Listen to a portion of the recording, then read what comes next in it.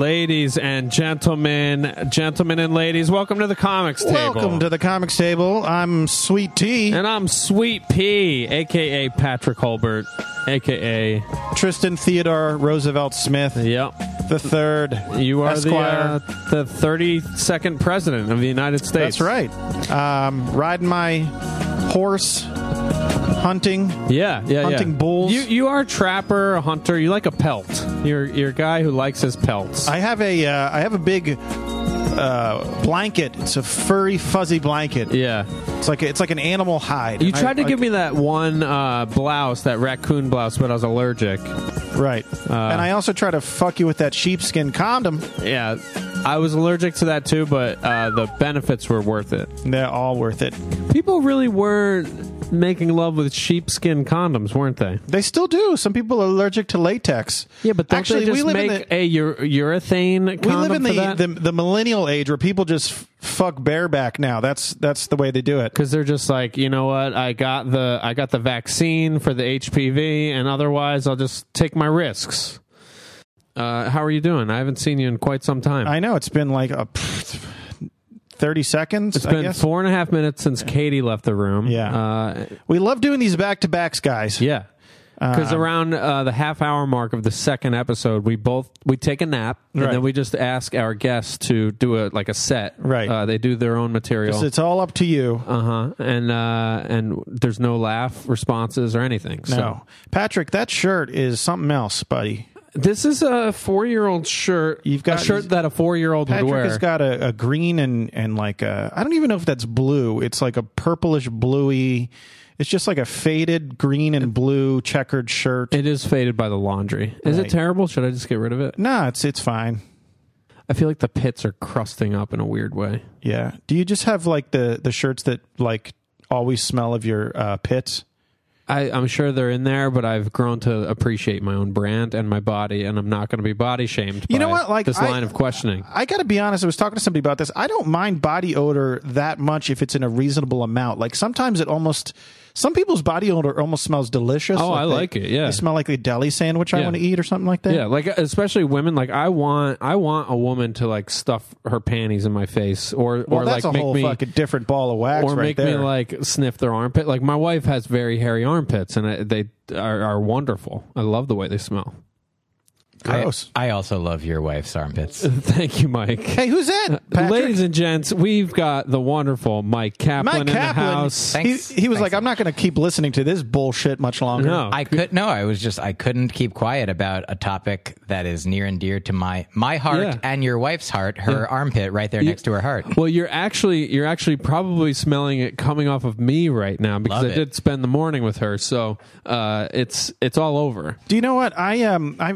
This is completely, I don't care what anybody thinks, but I thought a lot about like women's body hair because I'm a man who likes to have sex with females. Yeah. And I actually dated a girl, I think for maybe 6 months, who didn't shave anything. And what about the legs? She didn't shave her legs. That's part of everything. Yeah, she didn't shave her legs. She didn't shave her armpits, any of that stuff. And it was fine. But like for myself, like preferredly, I think I like a woman that's got the shaving going on because for me it seems more feminine. Now I'm certainly not going to put my preferences on anybody else and what they do with their body by any stretch. Yeah. But I mean, like some women like men who shave their face, and some women like all the 3 guys that are sitting around here with facial hair. So everybody's got a different preference for what they like. Yeah. I've come to really like the armpit hair. Leg hair, I like a stubble on a woman. I don't think I would enjoy long leg hair. I like the way you said I like a stubble. Yeah. Yeah. Just one stubble. And this is very Oedipal, but it reminds me of my mom. It's a direct correlation to being a child, wearing my mom's shoes, and feeling my mom's legs.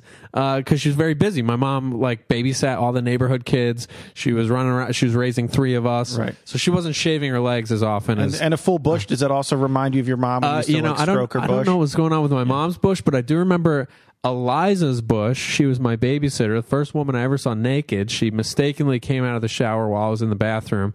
Bad babysitter, by the way. If you're showering, that while was just there's an accident. 30 kids running around. Oh, that makes sense. But yeah, huge bush, and yeah, I do think I prefer a large bush. Interesting.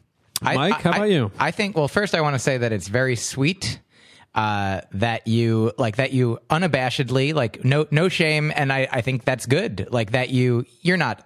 It doesn't seem like you're sexually interested in your mother. No. So just the idea, the reference, obviously you bring up your mother in the context of what you prefer in a woman. Like sometimes it's about their personality. Sometimes it's about, the way that, you were treated, whether it's a positive thing or a thing that you're like, I like, obviously we all have things that our mother have gifted us with. Yeah. And so I like that you're like, this is where I can trace that to, that my mother was like this. I like this. I'm glad it's good. I'm glad you're receiving it like that, because when I told my wife about it, she was a little creeped out. Yeah, no, that's reasonable. Well, apparently you should be married to me. All right, I'll be creepy for a second. Like, so I don't understand where my interest in lack of hair comes from, but I do remember when I was like 13 or 14, and this was back when there was still Barnes and Nobles and shit, and they would have like porn in the magazine racks, like up in the top level. And of course, as like a 13, 14-year-old boy, like I'm looking around, nobody's seeing me, so I sneak up and I get this penthouse down. We're selling penthouses in the bookstore. Did you layer it inside of Sports Illustrated? No, I wasn't even that smart about it. I was just kind of like, I put it in wanted another porn magazine. Yeah. So I guess there was this particular spread. There were like 3 women, and they were all like hairless from head to toe. Like they were even like no hair on their heads. Like alopecia. Almost, yeah. I think they had eyebrows. I'm not sure. And so it was like a little bit of like lesbian no hair action. I think it almost came in my pants, like looking at this spread. Like somehow I was like, wow, this does it for me on a deep level. And that that I don't was one understand. of your first visceral sexual That wasn't my responses first visceral, but that was a notable visceral experience that obviously I still remember to this day. Just being like, holy fuck, this just hits all these buttons for me. Yeah. I don't know. Because some of the first images I saw came from the Ernie's Automotive Dumpster, where we found porn mags. Oh yeah, you have a whole bit about that. Yeah, right? and they were like tattooed ladies on motorcycles. Right, They're like smoking. I in the love pictures. tattoos. I love tattoos. I know what that is. I love the suicide look. girls. Question. Even though those girls totally would never like me, but yeah. What do you think? So you like tattoos, you don't like hair. What if a woman had stubble tattooed? tattoos of hair. Speckled hair. So it would still feel smooth like you like it feeling, but it would also look, it would be a tattoo. I guess it depends what that looks like, right? Be sweet ass leg hair tattoo. I don't think I would like it, because I don't like to be tricked in that way. What if she told you, she's like, I'm going to take my pants off and it's going to look like there's hair, but it's actually could be, if you're the kind of person who likes a smooth leg, it could be like a really, I'm not into pranks, but I am, if you're going to do a prank, I like a prank where, here's my only exception, is if you are told what the prank is 1 second later. Right, so like right. if you, like, she takes her pants off for the first time and you're like, oh, and then she's like, it's a tattoo. And be like, wow. Like that would be exciting for me. Not because I also do like tattoos. I don't care whether or not there is leg hair, but I like not being tricked. That's what I'm into. I feel like this conversation is such a very close approximation of how the Too Much Tuna sketch came to life. Could be. Do you know what's fucked up? I like if a girl has tattoos previously, but if I'm with a girl and she wants to get a tattoo, then I'm like, oh, why? You're great without. Yeah, don't change. Don't change. You're perfect the way you are. You want to control so ridiculous. them. That's a controlling. No, it's not. That's a territorial.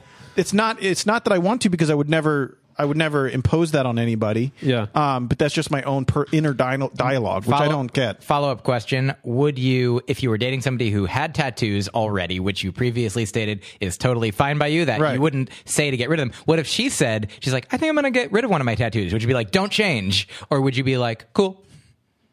Yeah, I don't know. That's a good question. My wife. That's such a very specific scenario. We're really going to get deep down to my kinks, guys. In this particular podcast, because I honestly believe that, scientifically speaking, like this is all anecdotal, of course, and we don't know what you would do in that situation because it hasn't happened. We can only do this thought experiment.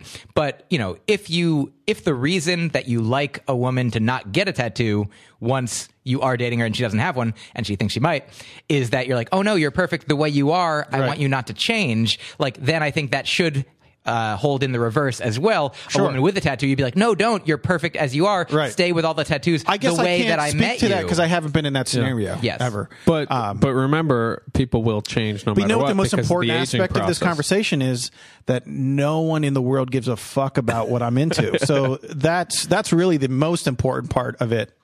I'll also add, I think as I listen to Dan Savage's podcast. Oh, it's so good. Savage Lovecast Yeah. a lot. I recommend it highly. I actually want to ask you some questions in that department. I if used to that's live all right in later. Seattle. Oh, yeah. and so he had a Savage Love column in The Stranger, which is one of my still does? favorites. Yeah. I mean, I haven't seen The Stranger for years, but it's everywhere now. Yeah. I read it online every week, and he talks about he's a sex and relationship advice columnist, and so he gives people sometimes talk to him about kinks. Yeah. And one interesting thing that comes up pretty frequently because people call in, they're like, "Is this normal? Do a lot of people have this? Like, is this bad? Can I get rid of this?" And like they just obviously, if you have a kink, you probably can't get rid of it. So hopefully it's something that you can, manage. If it's something that, would be harmful to actually enact, if you could fantasize in certain ways that are not harmful, or if it's something that's not harmful, but it's just a thing that some people might find, quote, weird. Right. If it's like, like sort of a foot fetish is sort of like the classic, like not at all, like so many people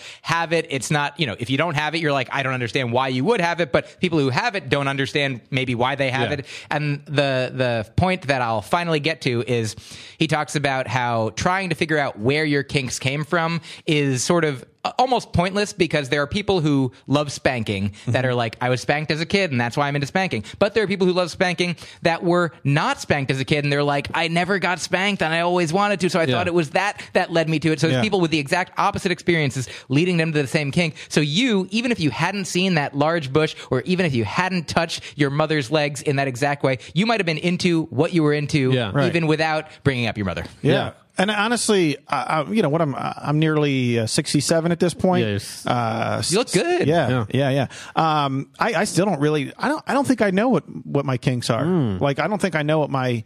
Not everybody has. I mean, Patrick's getting in touch with his kinks pretty hard. Maybe you just like regular plain old sex. It could be. I could just be. I mean, I am a baby boomer, so I'm just going to make myself older every episode. I'm pushing 97. You did fight in the Great War. Yeah. So. I can say, I certainly, when I think I had sex with my high school girlfriend when I was 17, and that was, I was certainly an inexperienced, dumb, kid, I hadn't listened to Dan Savage at that point. I wasn't super, I didn't know, it was just like, we liked doing what we did, but it was very basic, very vanilla. Yeah. And then for a long time, that was pretty standard. I mean, eventually I feel like I got, better with my body and I knew what I was doing, but it was still if people were like, what are you into? I wasn't specifically into tying people up or doing this or that. I would eventually come to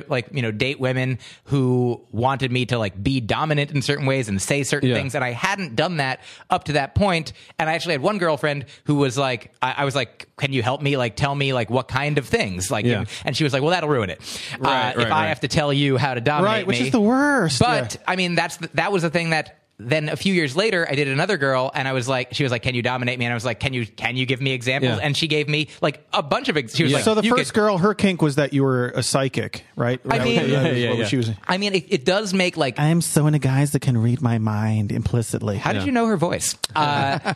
Sincerely, I'm not in her mind, so I don't know in what way, if it would have actually ruined it, if she could have guided me in a certain way. But at that time, we weren't the right people for each other, as it turned out. But this other girl, it was great. Once she was kind of hit me here, like this, and I would do it lightly at first, and she'd be like, more. And so I don't want to do it too much, obviously. Yeah. But I'm like, if you want this thing, and then she was sort of the first, the door open, sort of cracking open into learning what I did which is sometimes I used to not say things at all. I used to, make obviously sounds or maybe say if you love the person, you love the person. But I wasn't like, there wasn't any kind of like role play action. There wasn't any kind of even just like, oh, you like that. Like it was, it seemed maybe corny, but eventually when a girl was like, it really works for me, then I'm it worked like, for you too. then right? I'll do that. Yeah, because their pleasure is I the think thing you're that making I'm the into. point that like you kind of understand your kinks through the experiences that you have with your partners. And I think probably my issue is that, and not that it's an issue, but like I haven't had an excessive amount of partners. So I maybe haven't had a lot of opportunities to explore out of the context of the limited amount of people that I've been with. That said, also, there are people who are kinky who have known what their kinks are, like have been tying themselves up since they were 3. Yeah. Like there are people who like for sure like know it, and it can be Who's some people been tying themselves up since they were 3? I mean, people who call into the Savage Lovecast. Some. Yeah, that podcast, it really, truly is amazing. It's, I mean, I would say listen, if you haven't listened to it extensively. And even if you're not having partners who are introducing kinks into your life, you'll hear about a lot of stuff. And if one of them like, resonates with you, again, not everyone gets a kink. Right. The main objective of our podcast is to like take our 10 listeners and really guide them towards like other podcasts that have a couple million listeners at this point. You know? Yeah. I mean, you're listening to this and I appreciate it. Thank you, listener. If you have more than 1 hour in a week to listen to a podcast, I'd say listen to mine first. What's after your this podcast? one. Yeah. It's called Broccoli and Ice Cream. Broccoli and ice cream. That sounds- What's the mix there? What's Named it. I'm glad you asked. No reason at all. Just I love broccoli and I'm vegan, so it's one thing I can have and one that I have an almond or cashew or coconut version of. But the broccoli represents the work of people's lives, and ice cream represents the joys. So I talk to people about their works and what they put into that and their joys, and often the intertwining of them. Oh, I love that. Yeah, you're one of the few vegan like people that performed at our show, which is at a vegan restaurant. Oh yeah, that's right. A lot of the time, the people that are there are not actually vegan in any sense. But they are while they're in that show, because if they can't bring in outside food and they have to eat the vegan food that's there, which is I love. The V-Spot is delicious. It is delicious. Yeah, they've got great stuff. You killed it on our show, and I've seen you in that room a few times because of Jeff and Teresa have had Myq on their show a couple times. I love watching you on stage because much like on this podcast right now, you are a machine gun with words. I'm a pacifist, so I like to think I'm a machine fun. Please go on. I love it. So yeah, talk about that style. How soon into your career did that become how you were performing? I'd say one answer is that it was a very gradual thing, and I can't pinpoint exactly where I started doing or when. And then the other answer is 2006. I mean, I do feel like a seed was planted in me that year around then for two reasons. One, I'd started out doing comedy in Boston in 2002-ish, and the style that I was doing then, I mean, I wouldn't say that I even had a style. I was just like, I wrote one-liners. I wrote, just silly jokes. I was, in my early 20s. I didn't have a lot of life experience that was my life experience was like your sex experience, like not a lot going on. Yeah. And based on what you said right now, I'm sure that you're living a wonderful life, and I encourage you. But like the same way, there's some people have, there's so many people that have, diverse, like really interesting upbringings, and maybe have like stories about their family or, their like, sort of geographical place of origin that are, unique in ways that like me being, a straight white American male growing up in New Jersey in the suburbs, like I didn't have. Where in Jersey did you grow up? Livingston was where I was born, and then a few other places. What's that in relationship to because it's kind of near Newark, if you want a big city that it's near. Yeah, because I was born and raised in New Jersey, but it's like you meet other people from New Jersey, unless they pretty much grew up in the same area as you did. Like, there's no, you know. It's a small state, but there's a lot of people and places in it. It's I think it's the most population or density. Yes, the densest population is what I've heard. Oh, wow. Unfortunately, because it sucked. Like when I was growing up, I lived in a suburbs that was like had like surrounded by orchards and farmland, and now it's just like. It's sprawl, like the whole thing is sprawl. But also, you're not living there, so that's good. I don't plan to. Like once I got out of New Jersey, I'm like, I don't want to go back. I mean, you could move to a place that has an orchard. Do you still live in Jersey, or do you No, live I in live New York? in Brooklyn now So would you go back to New Jersey again? to visit my parents. Yeah, but I mean to live. No. Yeah, exactly. I mean, like, it's not. I have some friends who live in Hoboken or Jersey City, and like, there's just one path ride. That's a little bit different though, right? Because it almost feels like. Oh yeah, I mean, because you have access to the city. Like, you can probably get to this place where we are right now faster Quicker, than you could from my home in Brooklyn. Hoboken is just the Jersey borough of New York City. Well, yeah, I was just in the Six Borough Comedy Festival, which I do think that's kind of like an apt kind of way to describe Jersey City or Hoboken. Well, let me ask this. So early on, you're doing one-liners, which I find when I'm watching a one-liner comic or someone who is a wordsmith, like people who play word games, are very smart and intellectual with their material, I find it to be a way for that individual to kind of like isolate themselves from the audience and actually not want to connect and relate as a human. But now watching you, I feel like you're sharing so personally about your relationship status and your lifestyle and all those things. I assume we asked you just before. I can ask you anything. So you talk about the poly lifestyle, which is so interesting. So 18 or you said 2002. So 16 plus years of being a comedian. How would you talk about what it takes to go from like one type of comedian all the way up to like the stuff you're doing now? And I don't know if that's two different things at all, but just something I was thinking about. A fine question. It's if you want it to be one thing, it'll be one thing. If you are okay with it being more than one thing, I'll say a lot of stuff. Yeah. So, I mean, I think that any comedian, when they start, whatever you're trying to do, if you're trying to, be honest and personal and connect with the audience, you may not have like the tools of actually, like the joke writing ability that you may develop later or the storytelling ability that you may develop later. Like almost every comedian is better later than when they start. Right. Like I feel like maybe the fewest exceptions, even like, Chappelle when he started was apparently, great or good or, good for a 14-year-old, 15-year-old, whatever he was. Yeah. But I bet if you asked him, are you better as a comedian now than you were when you were a teenager? My guess is he'd say yes. So whoever you are, like wherever you start from, and most people start from not good. Most people start from not good at whatever you're doing. So if you're a one-liner comedian and you're not connecting with an audience, it might not be because you're doing one-liners in the beginning. It might be just because you're not as good a comedian as you'll become. Like I think Hedberg, was one of my favorites when I was starting out, and he was, until the end, a one-liner guy. Like would never, never shared something about his personal life, but I feel like he connected with tons of people. I mean, and maybe not in the same way. Like maybe you look at Stephen Wright and you're like, it's a similar, they both are telling, sort of silly, like absurdist, like philosophical one-line jokes for the most part.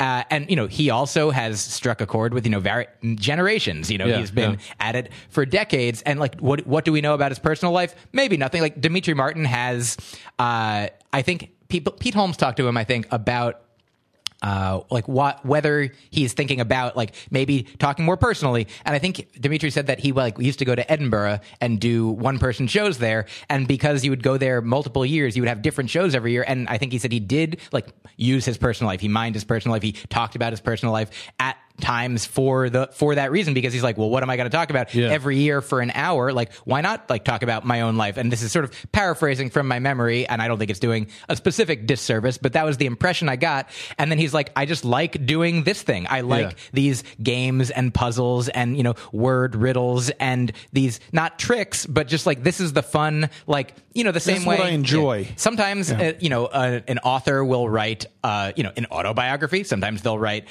personal essays. Sometimes an author will write fiction. And obviously you can learn, from a person about like, you're not reading a book being like, who is this author? Maybe it's telling you some things about them. Maybe they're characters based in truth. Maybe there's some that aren't. So I think that like everybody obviously doing stand-up, some people are like, oh, stand-up is about telling the truth about yourself. For some people, like Carlin, I feel like every part of his set he had like 3 different parts. He would be like one part where it would be like, I don't know, just kind of like, pussy farts, gross, like whatever, like shocking things kind of to start. And then it would be like kind of like the silly word things, like Evil can get on the plane. I'm getting in the plane. And like that, like if we think about that, if somebody wrote that joke now, it's so weird to even think about because he just like made that issue like he covered that topic so thoroughly. Right. But that joke doesn't do anything for me now, but I've just heard it for my whole life. And it's also like the sequence of just the build up of basically like lambasting the entirety of the English language, really. And then ultimately then moving on to like the institutions of society, taking on like the government and just the basically, the inequalities and like woes of society. Yeah, but it's true. You really don't, from his work, from his stand-up work, you really don't know a lot about Carlin. No, I mean, he would talk sometimes about like, I don't vote because like I like to be an outside observer, like just witnessing everything. But yeah, I mean, I'm sure that there are places that you can read about who he is as a person. I'm sure he's talked in interviews some, but certainly from his body of work. It doesn't have to be autobiographical, right? So going back to like when I started, and I also think there are like one-liner comedians who like, here's an example of, I think, here's a perfect example. He said about the thing he was about to say.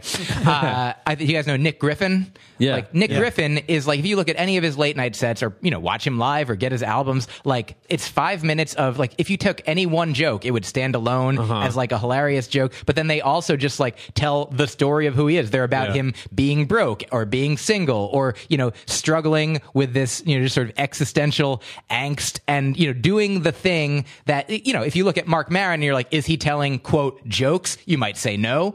He is doing comedy and maybe, he would call some things a joke or a bit or a chunk or whatever, but he is, I feel like a similar energy comes through him sometimes as comes through Nick Griffin. They're just shaped differently. So it's filtering in Nick as like these like sort of perfect one line, nuggets that add up to the story of him that maybe if you watch, maybe some people watch him and they're like, wow, what a beautiful story that guy just told. Nick Griffin is like a bag of like perfectly baked and shaped like famous Amos chocolate chip cookies, and Marin is like a tray of chocolate chip cookies but in bar form or something. Yeah. So it's the same product but two different presentations. And so I feel like when I started, I wrote short things because that's what came to me. That's what worked, like I had that idea and I wrote it. Like I watched, a bunch of other comedians and I loved the ones that did that sort of thing. So I don't know if it's, again, like we were talking about with kinks, like a chicken egg thing. Like, did I love Mitch Hedberg because this was also kind of what I saw myself as, or did I become who I was because I was watching him? I think it was coming from me because I still do think of, like, I don't listen to him all the time now. And I don't, I also love all different comedians. Oh, one other example I was going to bring up is Brian Regan, a guy who also we don't, we hear about like maybe some of the details of like, he is married at one point and he is buying a house. He's going to the doctor, but I mean, he is just a comedy force. Yes. But I don't know. And I've met him and he's a nice person, but I feel like his comedy isn't about like Brian Regan, the human being. It's about all of us. And as much as other comedians, like Nick Griffin's comedy is about Nick Griffin, the human being. Yeah. Like in a way that, I don't want to speak. I don't think this is speaking ill of Brian. I think that's just, he's not doing the same thing, which is great. He's doing his art and everybody gets to do their art. So for me, it started out, I'd write a joke, I'd try it, I'd try 30 different jokes at a 5-minute open mic, and some of them would work and some of them wouldn't. I'd heard Stephen Wright say a thing that like, he's like, if I try a joke 3 times and it doesn't work, I'd stop doing it. I wouldn't think, and if it were 3 times, then I'd keep doing it, Yeah. And I don't know what happens if it kept going back and forth. Who knows? Like if it got to whichever one got to 3 first. But he would say, I would never think if I stopped doing a joke that it wasn't funny. I would just think the audience didn't agree with me. Right.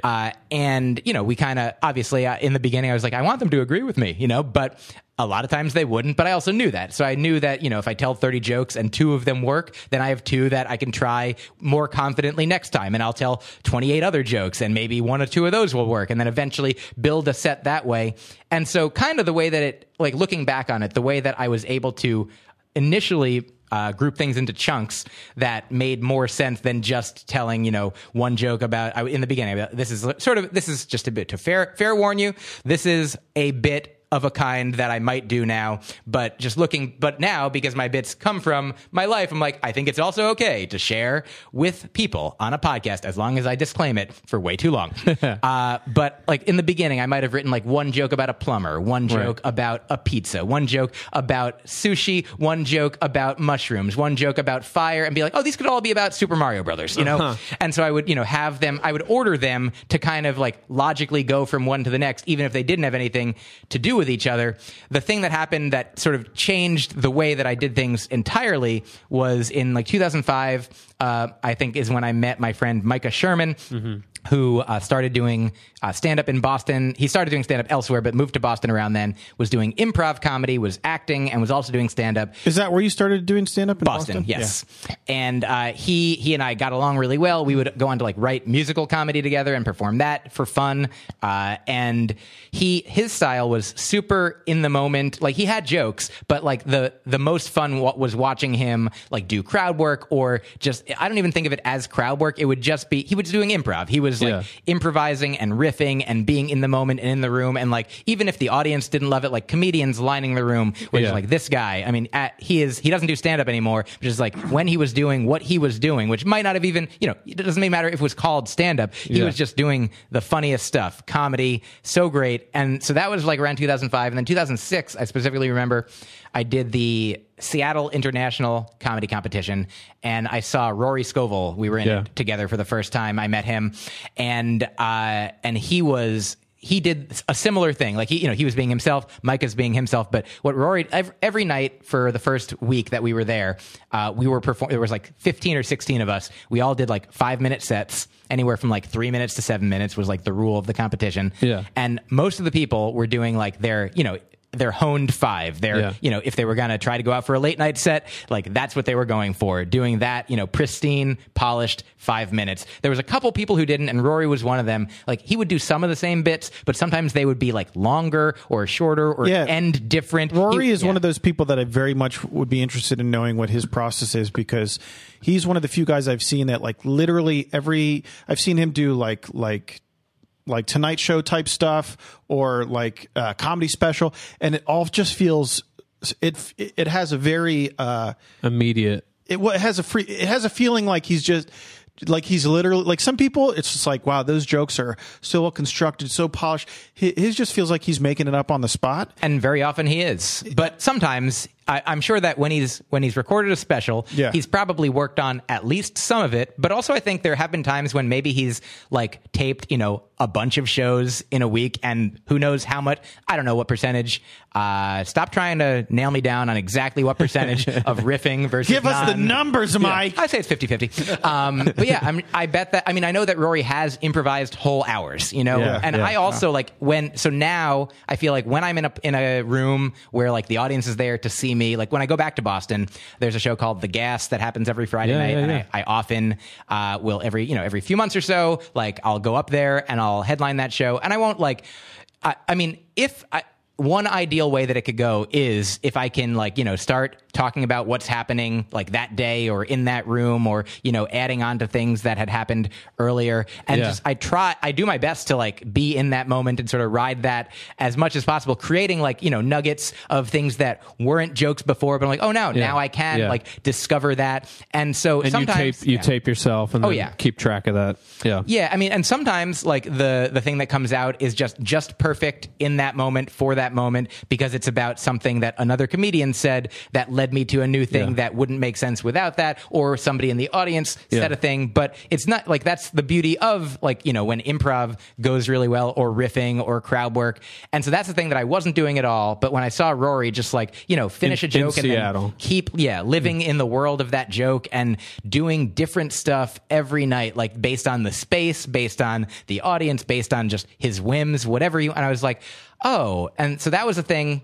that around that time I had like a specific joke that I'd try it out a couple times, and somebody was like looking through my notebook and they're like, why don't you do this? It seems funny. I was like, I tried it a couple times. Like it never got the laugh that I wanted. And they're like, you should do it more. And so like, I remember I did it again. And now with this new mentality of like, so I said the joke the way that I'd written it, and it didn't get a laugh. But then I sort of I said another thing. I was like, this, whatever it was, like, and that became the punchline. And everything that I'd said was a setup to a funny thing, but I hadn't discovered yet. So now I'm like, that was sort of like, a microcosm of what I do now to create new material is like, I think of ideas that I want to talk about. Yeah. I think of, if a funny thing happens, I jot it down or I record it. And then when I go on stage, I don't have the same way. Like in the beginning, I had beginning to end. I would know how I would say the thing. But at this point, I'd be like, here's what I'm talking about. And then I sort of find what is funny about it in that moment,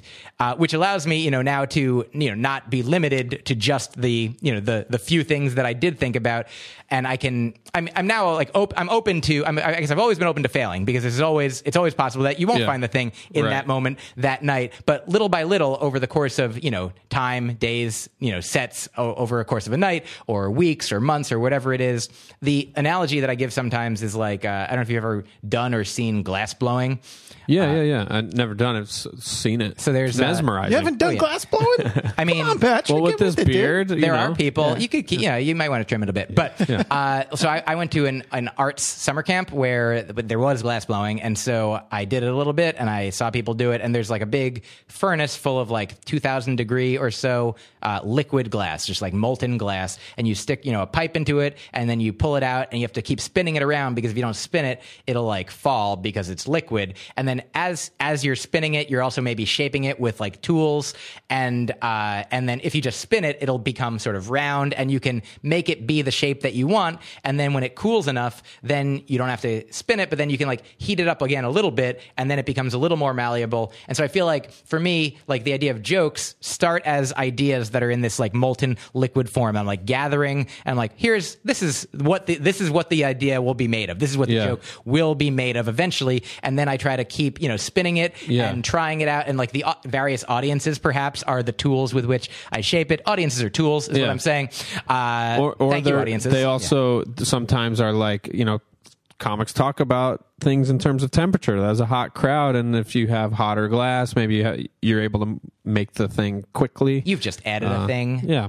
Well, that's great. Or I made the metaphor more distracting. I gotta connect this to the podcast where you just recorded before this, please, because we were talking to Katie Hannigan, and her whole thing that she was driving very hard was that you have to have this kind of structured writing process, because for her, she sits down every day, she does 30 minutes of free writing, and then she does like an hour or two of like writing exercises, and she does this every single day, which for me is like the opposite, because I will just do kind of more what you're talking about, where I'll just get up and I'll try stuff in front of the crowd and I'll see what works, but that's not as good of a writing process, because she kind of made fun of me a little bit, like, well, it's kind of hard to write 5 minutes a day.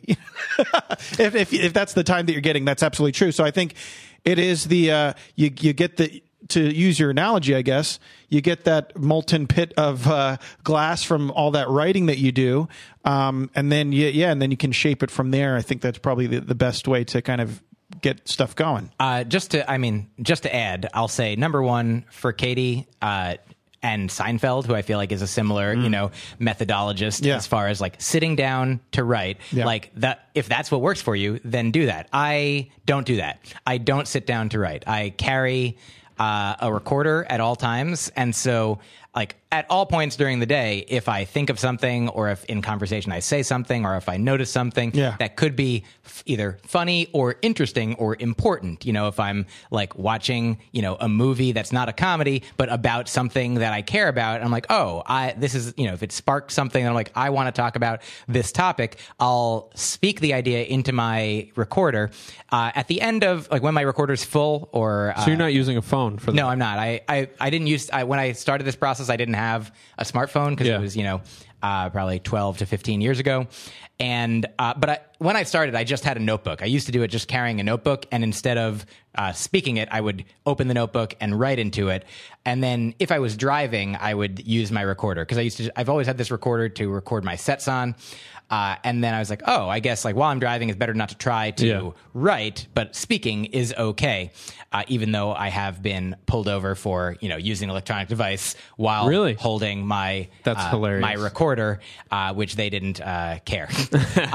But I was told that anything electronic, even an electric razor, they said you can't use. And I asked, what about a not electric razor? They're like, that's technically not against the law. So even though I feel like that would be a little less safe. Absolutely. Because you got that brush with the foam. What about and a straight razor, officer? I mean, that's legal. Yeah. As long as us having a straight razor is legal. So the point is that I now like the process where I start by speaking, because speaking is what it's going to end up as. Yes. I speak it into my recorder, then I'll write it into my notebook at a certain point, and then when the notebook is full, which is usually maybe like once or twice a year, that's the only time that I'll sit down at a computer and type all of the notebook into the computer, which takes probably it's about 90 pages in like a moleskin notebook, and it usually takes about 9 or 10 hours. Wow.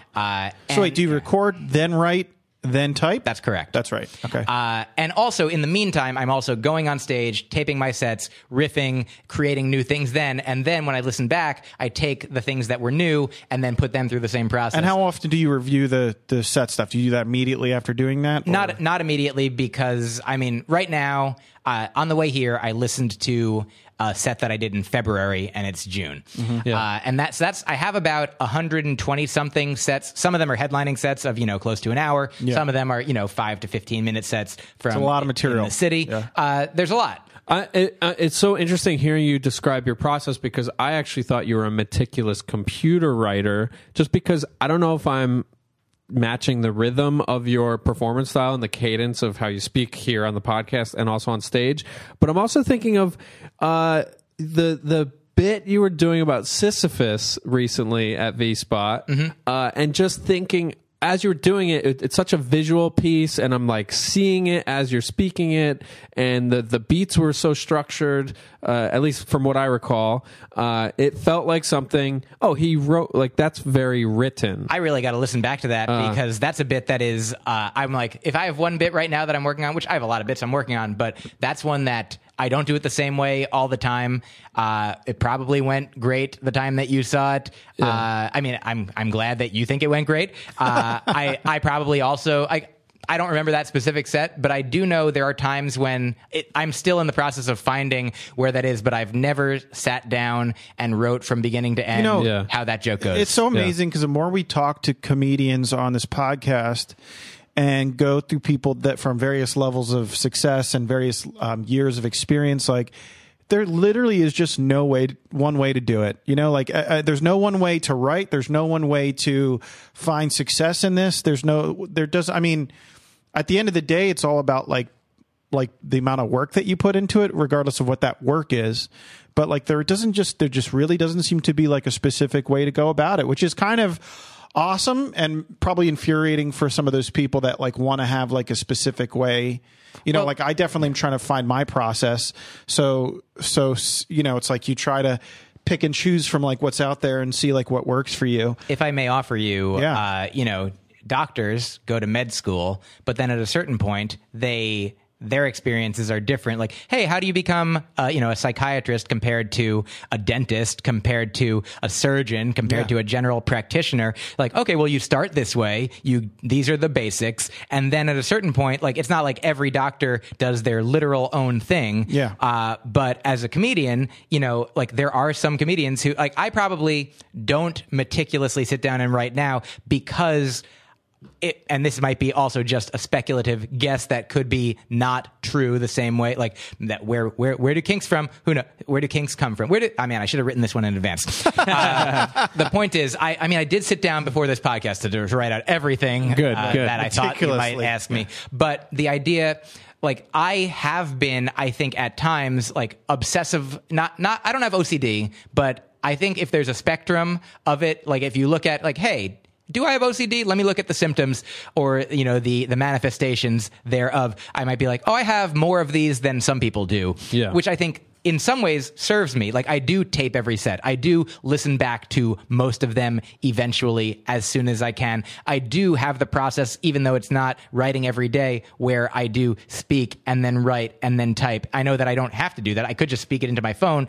and have it translate and then sort of, fix that in post or whatever. But I like these rituals, which in part I think they're rituals because they are what have worked for me and they're comfortable, even if they're not, the easiest or the least time consuming. Yeah. I would say that they also bear fruit because every time I speak, I think one thing. Then later, maybe it's a week later, maybe it's a month later, I'm then writing what I spoke and I'm like, I'm a different person now. I've had different experiences. Maybe I've done it on stage and thought different things. And so what I'm writing is almost never exactly what I spoke, because also I think that, and I'm not a scientist, but I think writing operates, a different part of your brain. It absolutely does. It does. And then when I'm typing later, I feel like that's also a separate thing. And it's also then months later. So, I get the benefit of, 3 different ages and wisdom experiences of me, working on and different parts of your brain, kind of the way that you're transcribing it. Yeah. So different time and space versions of me all teaming up to create the best thing. And for some people, like if I also sat down to write for an hour a day or 2 hours a day,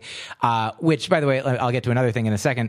I think that there would be too much. Like for me, like I have like just in thinking, and this isn't to say that anybody's way is, right or wrong or good or bad, because as you said, everybody gets to decide what is the best, what works for you and what you like.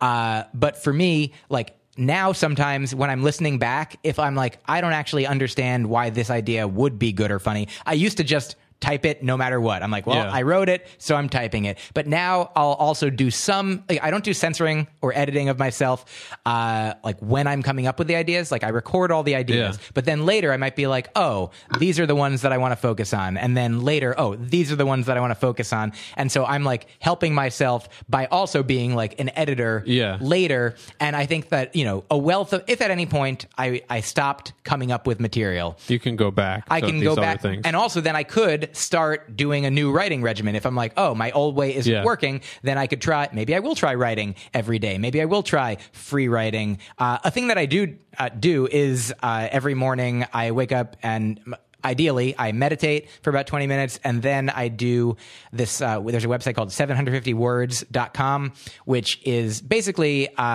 so I'm sure you're familiar with the artist's way. I'm not, but I know that there's a thing about morning pages where they're like, 3 pages a day, which is about 750 words. And this website in particular just helps. It sort of like analyzes the words that you're talking about, the mood that you're in. Wow. Like it's just like a neat extra thing that it does. It stores it. And for me, it's just nice to do that. Like I'm not doing it as material. Sometimes I will. Like if I'm working on a book, I might be like, let me try to get, a little bit of a chapter done in these morning pages. Sometimes I'll do it as like an email to my girlfriend. If I haven't seen her in a while, if I'm on the road, I'll be like, hey, I was thinking about you. These are some things that have happened. Or if I was seeing her, I'd be like, hey, like spending the day with you necessary. Spending the day with you yesterday. Wow. Spending the day with you is not necessary, but it is valued. Right. And like, so just sort of meditative affirmations of our relationship, which it's nice to relive the good times and remember the challenging times that are no longer present or that we're still working through or whatever it might be. And so I also am writing every day, but I'm not writing comedy every day. Yeah. But I'm also, it's funny to think about like writing, like when you write a song, you could write down the sheet music, you could write down the lyrics, but you could also like, a person could write a song by strumming a guitar and singing and never write it down. There's some comedians who never write something down. There's some musicians who never write something down. Painter, like I feel like, I guess talking about writing, like when you write music, when you write a song, like the word write doesn't have to mean literally with a pencil. It doesn't be literally on a computer. So I feel like composing ideas. Yeah. The process, it's creating. Yeah. And composing is also a fine word. And so, yeah, I think that, I'm more focused on the process which leads to the product.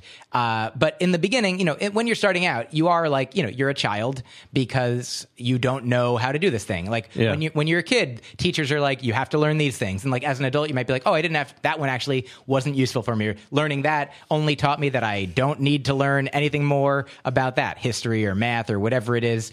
And you get to decide, like based on, what everyone else is doing and what you're learning, what things do resonate with you. If you're like, I really should do this, but you don't want to. I mean, you don't have to. Like the idea, like, and that's why I talk about sometimes on my podcast, the idea, like you want your work and your joy ultimately to be combined, intertwined. Like you want to work like joyfully, and you want to, if there's things that you enjoy, like comedy, like you want to work at them. Yeah. And you don't want to make it, a job that you hate, like the idea of like a day job that you have to do, but you want, like, and again, I'm saying you, and whenever anybody says like you have to, you want to, you get to, like, it's really, they're saying them, like, me, because I only can say for myself, and most of the people that I've listened to, most of my, sort of colleagues, peers, friends, comedy acquaintances, like interviews that I've read with people that I don't know as well. I mean, most of it is about figuring out who you are, and you're the only one who can do that. Nobody else can point to you and be like, I mean, I could like watch your sets for a long time and be like, here's Mike, who I think you are. Definitely not. I mean, I could. I mean, and if somebody paid me a lot of money to tell them who they were, then maybe I would do it. But I mean, the amount of time that would be necessary to go into it, when in fact, there's a Zen story that I heard that I don't actually, a weird thing is that I don't know where I heard it, but I thought that I took Tai Chi for a little while from a friend, and I thought he had told me, my Tai Chi instructor friend, but I later asked him like, hey, where was the story from? And he's like, I don't know that story. And I was like, well, weird. Did I come up with this story? But I'm sure I heard it somewhere, but I don't know the source. But it's a king or some ruler calls to a wise man, like a monk, and he says, can you come here? And I've heard that meditation is good. I'm very busy. How the fuck is some dude from New Jersey that went to school in Boston, a meditating Tai Chi doing vegan? Like what happened? What happened in your upbringing that got you here? Well, a fine question that I'll answer after my story, because this is where I am. The guy says, monk, will you meditate for me? I'm so busy, and I hear that meditation is good for you. And the monk says, absolutely, I will 100% do that. The only thing is I have to go to the bathroom right now. So if you can go to the bathroom for me, then I'll meditate for you. Yeah. And the guy's like, I can't do that. And he's like, well, then I can't do that. That's so good. That's like got the perfect, like that passive aggression of like the spiritually fit, I mean, and I don't even think, I think it's definitely passive. And I mean, I think it's only as aggressive as, I feel like the monk Beautiful is like Tai Chi burn. A mirror, you know what I mean? Yeah. Like the king is like, can you do this? I'm like, if you can, I was like, I'll be happy to. Like it doesn't, like the attitude I think can be like the monk is, the sort of the ideal of the monk in my mind is like the monk is like a pond, anything that, it's just reflecting the beauty of, the trees and the world around it, the moon, if it's night or day. Sometimes the moon's out in the day. And sometimes like, the king comes by and he's like, just rippling something, but it returns immediately to the pure, reflective surface that it was.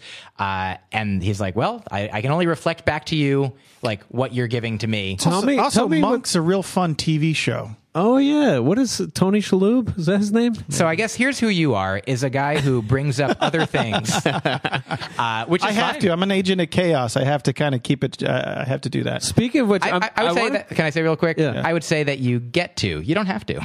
I get to. I like to. Yeah. I do. I do. Yeah.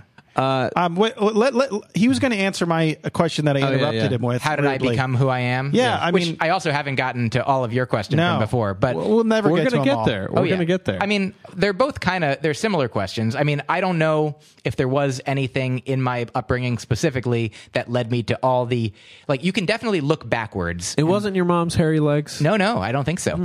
I actually don't even know. I still don't know if my mom shaves her legs. Interesting. I could ask, but, sometimes I look back at my comedy career. People are like, how did you get to where you are? And I'm like, well, like, how did you become a professional comedian? What were the steps that you took? And like, it's different for everybody. You can't in fact, so looking back, that same 2006 comedy festival in Seattle was, one gradual step towards becoming a full-time comedian, because at the time I'd been doing comedy about 4 years. I had some jokes that I thought were good. At that festival, Rory had a manager at the time who was running another festival in DC. She saw me, and I was sort of invited or encouraged to apply to that. And so the next year, like 2007, I went to this festival, and I was on a show that was like a club comic competition, club college comedy competition. Some of the judges were like one of the booker for Zanies in Chicago, and one of them was a woman who would become my college booking agent for the next decade. And so she saw me do a 7-minute set because I had done other sets that I'd been seen doing in Seattle. And she saw me, and I got word that she wanted to be, she was like, do you want to perform at colleges? And having a college booking agent was a thing I'd heard could be really great. Like, if you have an hour of I was like, I think I have an hour of comedy. I'm not a headliner at this point. Like, in the Boston scene, the headliners were all there for like 30 years. And usually if you come up and you've been doing it long enough there, maybe you could break through, but most people would move to New York or LA. Yeah. But I was still like, featuring or maybe opening sometimes or whatever it was. But I was like, I've been building, I performed at 1 or 2 colleges, and I was like, the opportunity to get to, like, I was like, colleges, not only pay well, but also like are fun. Like, I was still like, young enough that I was still in grad school. I was still hanging out with college kids. I was like, and I felt like my material at the time was like good for like that. And so I got this college agent, and then the next year I applied to I don't know if you guys know what NACA is. Yeah. And so it's, a college booking, again, sort of a competition that you submit to, and I submitted and got into like a region that I did well at. And then I got, like a few dozen colleges for the year, which paid enough money that I could stop doing my job. And so that was sort of, and what was that at that time? My job, I was in grad school studying linguistics. I was living for free as a resident assistant, actually getting a little money from that. What school? Boston University. Okay. And I was doing a linguistics related job at a technology company. I worked in the speech and language department, and it was basically annotating. We would look at these documents, files, like newspaper articles. Were you teaching AI to like read legal documents? And or newspaper, journalistic documents to get them better at understanding them. Wow. And like there was like translation software. There was a lot of different programs that were running in the department, and they were just like, tell us what kind of nouns these are, figure out like, and then feed it back into the computer, and it's probably doing great now. Sounds like a very funny job. I mean, there at one point it was owned by Verizon, the company at the time that I was working there. Not familiar with them. It doesn't matter. But so there was one job where we would listen to calls, and we were helping like improve the voice recognition software in the phone system. Wow. So like sometimes when people would call up, like I would be listening. Wow. When they're like, these calls are monitored, I was monitoring. Interesting. I could have at any point like this. So this is a way in which the job was funny in a moment. Like I was like, I could hit unmute and be like, hey, stop swearing at this robot. Yeah. And they're like, oh, I didn't even know that the robot cared. I'm like, this robot cares. Yeah. I sometimes identify. So thank God you were able to quit that. I mean, I loved do it. Colleges. I loved it, but I also, doing it, I was doing it maybe between 10 to 20 hours a week. Comedy was sort of, it was a great job because it was flexible in that I could do those 10 to 20 hours I could come in for 2 10-hour days and then be done and travel for 5 days. Yeah. Or I could not come in for a week and do double the next week, usually, unless there was like a specific project that needed doing. So that was very useful because I was getting more and more like local comedy paying work that I could, go to Maine or New Hampshire, or Rhode Island or Connecticut, or I'll name all the rest of the states, Vermont's one, that I would go. What's another state? No, I don't, that's all I know. But, elsewhere in Massachusetts, few. Okay, good. And I would go and make, $50 to open or $100 to feature, sometimes a little more if I got to perform at Brandeis where I'd gone to undergrad, like around that time without having a college agent. Was there any like defining moment for you? Maybe not, but like where you were just like, whoa, like this is a next level, that kind of thing. Like, or was it all just so gradual?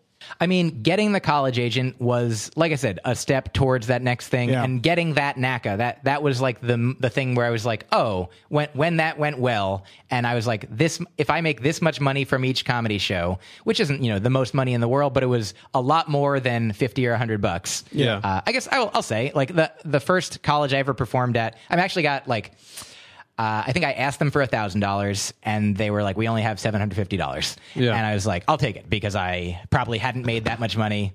I just hit some wires. I probably hadn't made that much money doing comedy at all. I was making, $50, $100 most or people, whatever. wouldn't. Yeah. And I think that, like, usually, just for anyone listening who is getting into comedy, like, if a college, doing a college, quote, should, like most colleges, have enough to pay a comedian with no credits with anybody like $1,000.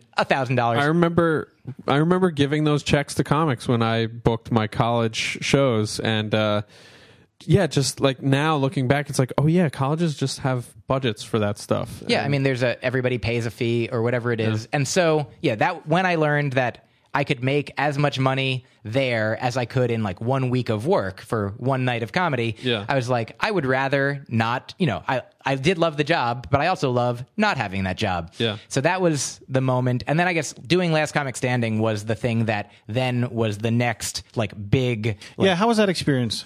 Good. Yeah. Yes.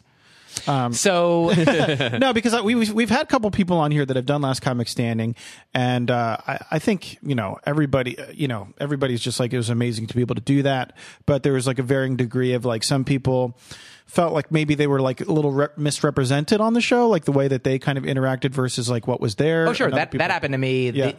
The season before I got on and made it to the top 5, I got shown to do like one joke, and I was in like a medley of like, don't tell jokes like this. Yeah. Don't tell jokes about babies and how you don't like them. And it was me and Carmen Lynch and Gina Brion, like all, they're both great comedians who are professionals and like were professionals. We were all professionals at the time as well, but they were just cutting together a show. And even that 2 seconds, like they showed that joke, my, maybe 5 seconds of me saying something about a baby that I didn't like.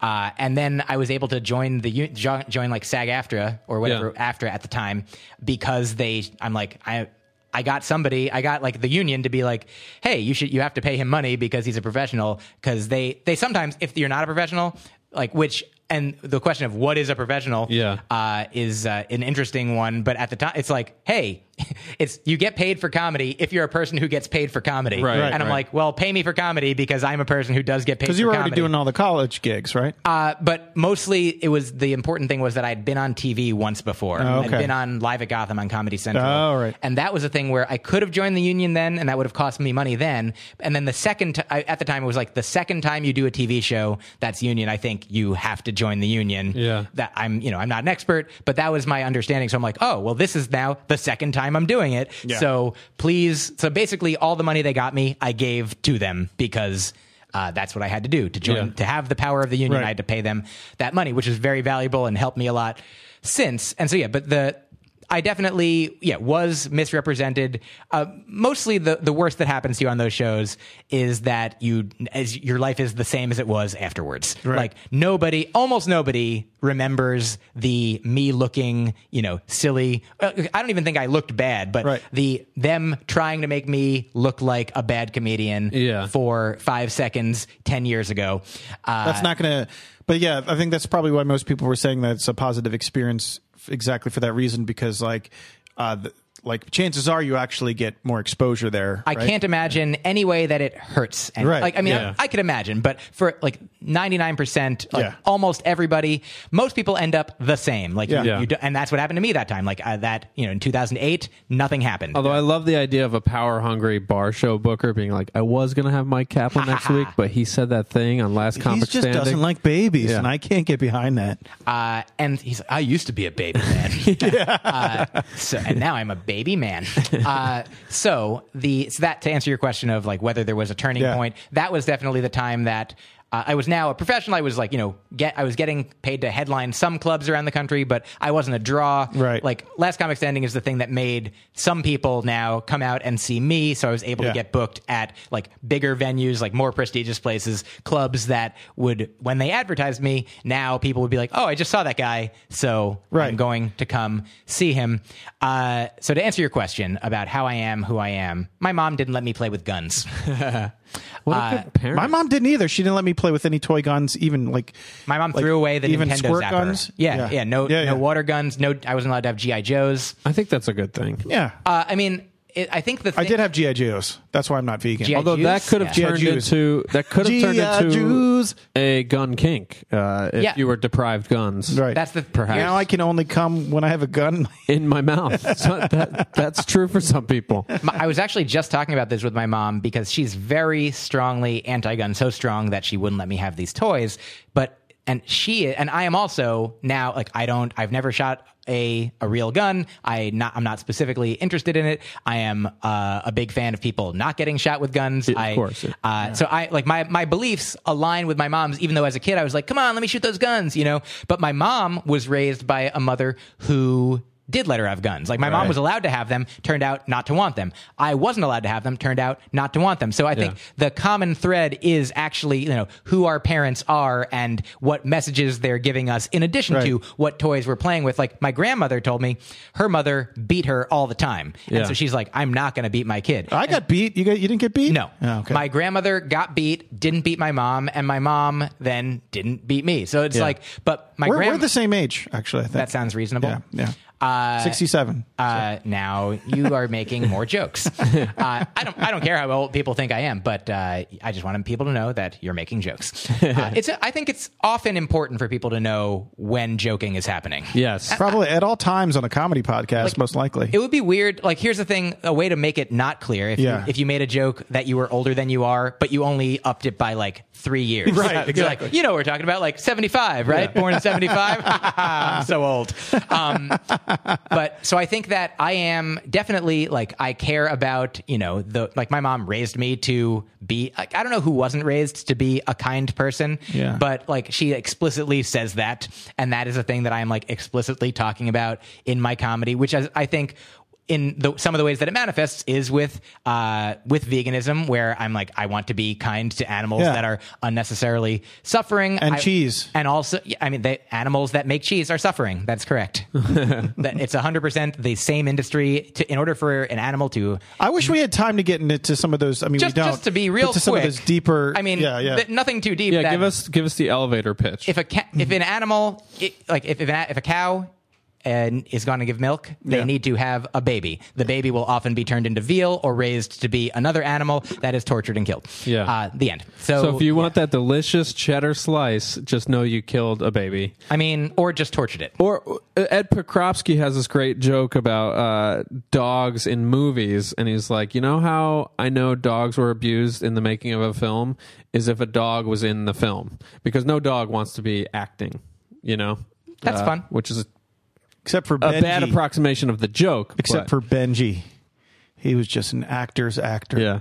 And Clifford. And polyamory is another way that I feel like if I was to say like I'm a utilitarian, into maximizing pleasure and minimizing pain for all living beings that can, or non-living beings that can feel pleasure and pain. Like veganism is about minimizing pain and suffering, and polyamory is in a way about a certain kind of maximizing pleasure. About, obviously for people who want to love more than one person, then you want to then be with people who want to love more than one person, obviously whatever. If you want to be monogamous and be monogamous with a person who wants to be monogamous. And otherwise just be open and honest with yourself about who you are, what you want, and what you're capable of. Like some people say they want monogamy, but then never actually do practice monogamy successfully. It might be better for them to admit, maybe I can be a more successful non-monogamist, which is kind of where I was. Like I was raised in our society that was like, be monogamous, have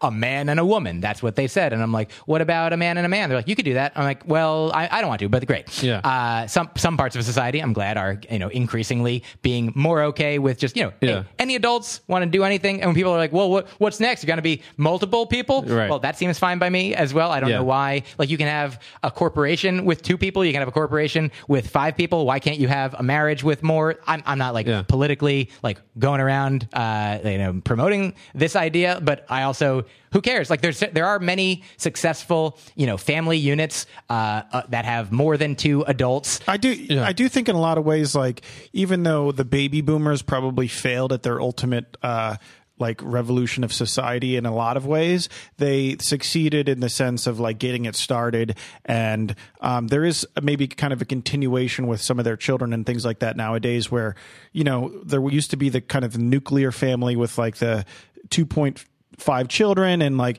everybody was white Christian, blah blah blah blah blah. But not everybody wasn't, but that was the picture, right? And now it's just kind of that notion was challenged in the 60s in so many different ways, and some of those things kind of made it through and some of them didn't. And now we're getting to the point, I think, in society where we're kind of challenging, in the same way you're like, well, just because you were raised Christian doesn't mean you have to believe that. Just because you were raised with the notion that monogamy is the way that and marriage is the way that everything has to work doesn't mean that you have to do that for your life. Just because you were raised with the way that men wear pants, not dresses, doesn't mean you can't wear a fucking dress if you want to, And I would say the thing that is happening now is that these voices are being heard more, because this has been happening. There have been gay people for way longer than, since the 60s. There have been trans people. There have been people living alternative, quote, alternative lifestyles. I don't think there were any gay people before 1970. Now... Listen, but the point is that now I think what a great thing is that there's so many more avenues of, pop culture and, media for these voices to be heard, so that even obviously the internet is its double-edged sword of all the abuse that can happen through it. But also, all the people who are alone in a town that wouldn't have known that there were any other people like them in whatever way they were different. Obviously, kink is the main one.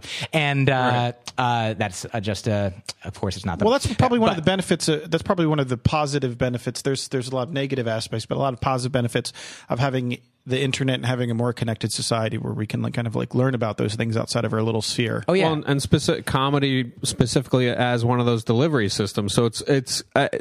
I guess I brought it up earlier. I think it's really cool that you're bringing these big ideas into your comedy, because I heard you working out the polyamory stuff. I'm curious now. I am wondering how many people are going to hear about veganism for the first time through a CD of yours they pick up. Do you talk about veganism in your stuff? Yeah, I mean it's interesting that the stereotype about vegans is how do you know someone's a vegan? They'll tell you, right? Whereas for the most part, it's interesting to me that there are people now who know my comedy, but I've done so much of it that they don't know. My first album was called Vegan Mind Meld, right? Okay. And every album that I've put out has had at least a few minutes, a few tracks, or one track, so many jokes. Not like a majority, but if the album. If the album is... We've got messages. I see. Yeah. If the album is 45 minutes, there's probably maybe 3 to 5 minutes about veganism on each of Well, that's so those. cool. It's just cool that you these are things that are important to you that you're putting out there in your work, and it's sort of osmosis sometimes. That kind of goes back to so there have been people, number one, who have told me, hey, I for the first time I am vegan because I listened to you and I liked what you said about it. What you're saying makes sense. The stuff that I said about it here weren't jokes, just to be clear. Those were only facts. So listen to my comedy, get the jokes. But also, I think I was talking about these things, things that were in my life that were important to me since my first album came out, close to 10 years ago. And this was I guess the new process of, creating comedy in a different way had started, but certainly hasn't gotten to where it is now. Because I feel my first album was a lot of jokes that were, silly, and a lot of jokes that were also about important things that I cared about, but they were all sort of this is all the things that I thought about. So this is what the comedy is, because it's what came to me and what I made of it. Yeah. Whereas, and not to say that I'm doing things completely differently now, but I am, now I get to I am choosing more. I'm like, I'm going to talk about this. I'm going to find the best to my ability, the funniest way to say these things that I care about. Yeah. Myq, you clearly have nothing to speak about. That's been very clear from the past hour. Yeah. But I thought... Myq, you've been great. You got so much. We could do another two episodes. Yeah. Just get. I mean, I feel like we've. I'll be happy to return. I feel like this conversation is a snapshot of what's going on in your head during meditation time in the morning. Real quick, you do have several albums out there. You've got a Comedy Central Presents. There's a Netflix special. The Netflix special is now on Amazon. If you look for it on Netflix, you won't find it there, but Amazon has it. Cool. Myq, do you have any shows coming up in the next couple of weeks you want to tell the people about? I would tell people, if you're in the United Kingdom, go to my shows in London in July or in Edinburgh. I'll be at the Fringe Fest all through August. That's awesome. I love that, man. Congrats. And what's your podcast again, just for those people that don't remember? It's called Broccoli and Ice Cream. Broccoli and Ice Cream, guys. Guys, this has been Myq Kaplan. What a pleasure to talk to him today. I'm Sweet Tea. And I'm Sweet Pea, guys. Thanks for listening. You've been listening to the Comics Table. Send us an email or a dick pic and please. Let us know what you think about the podcast, and that'd be great. And take care. And clean up after yourself. All right. Thanks. Bye, guys. Bye-bye.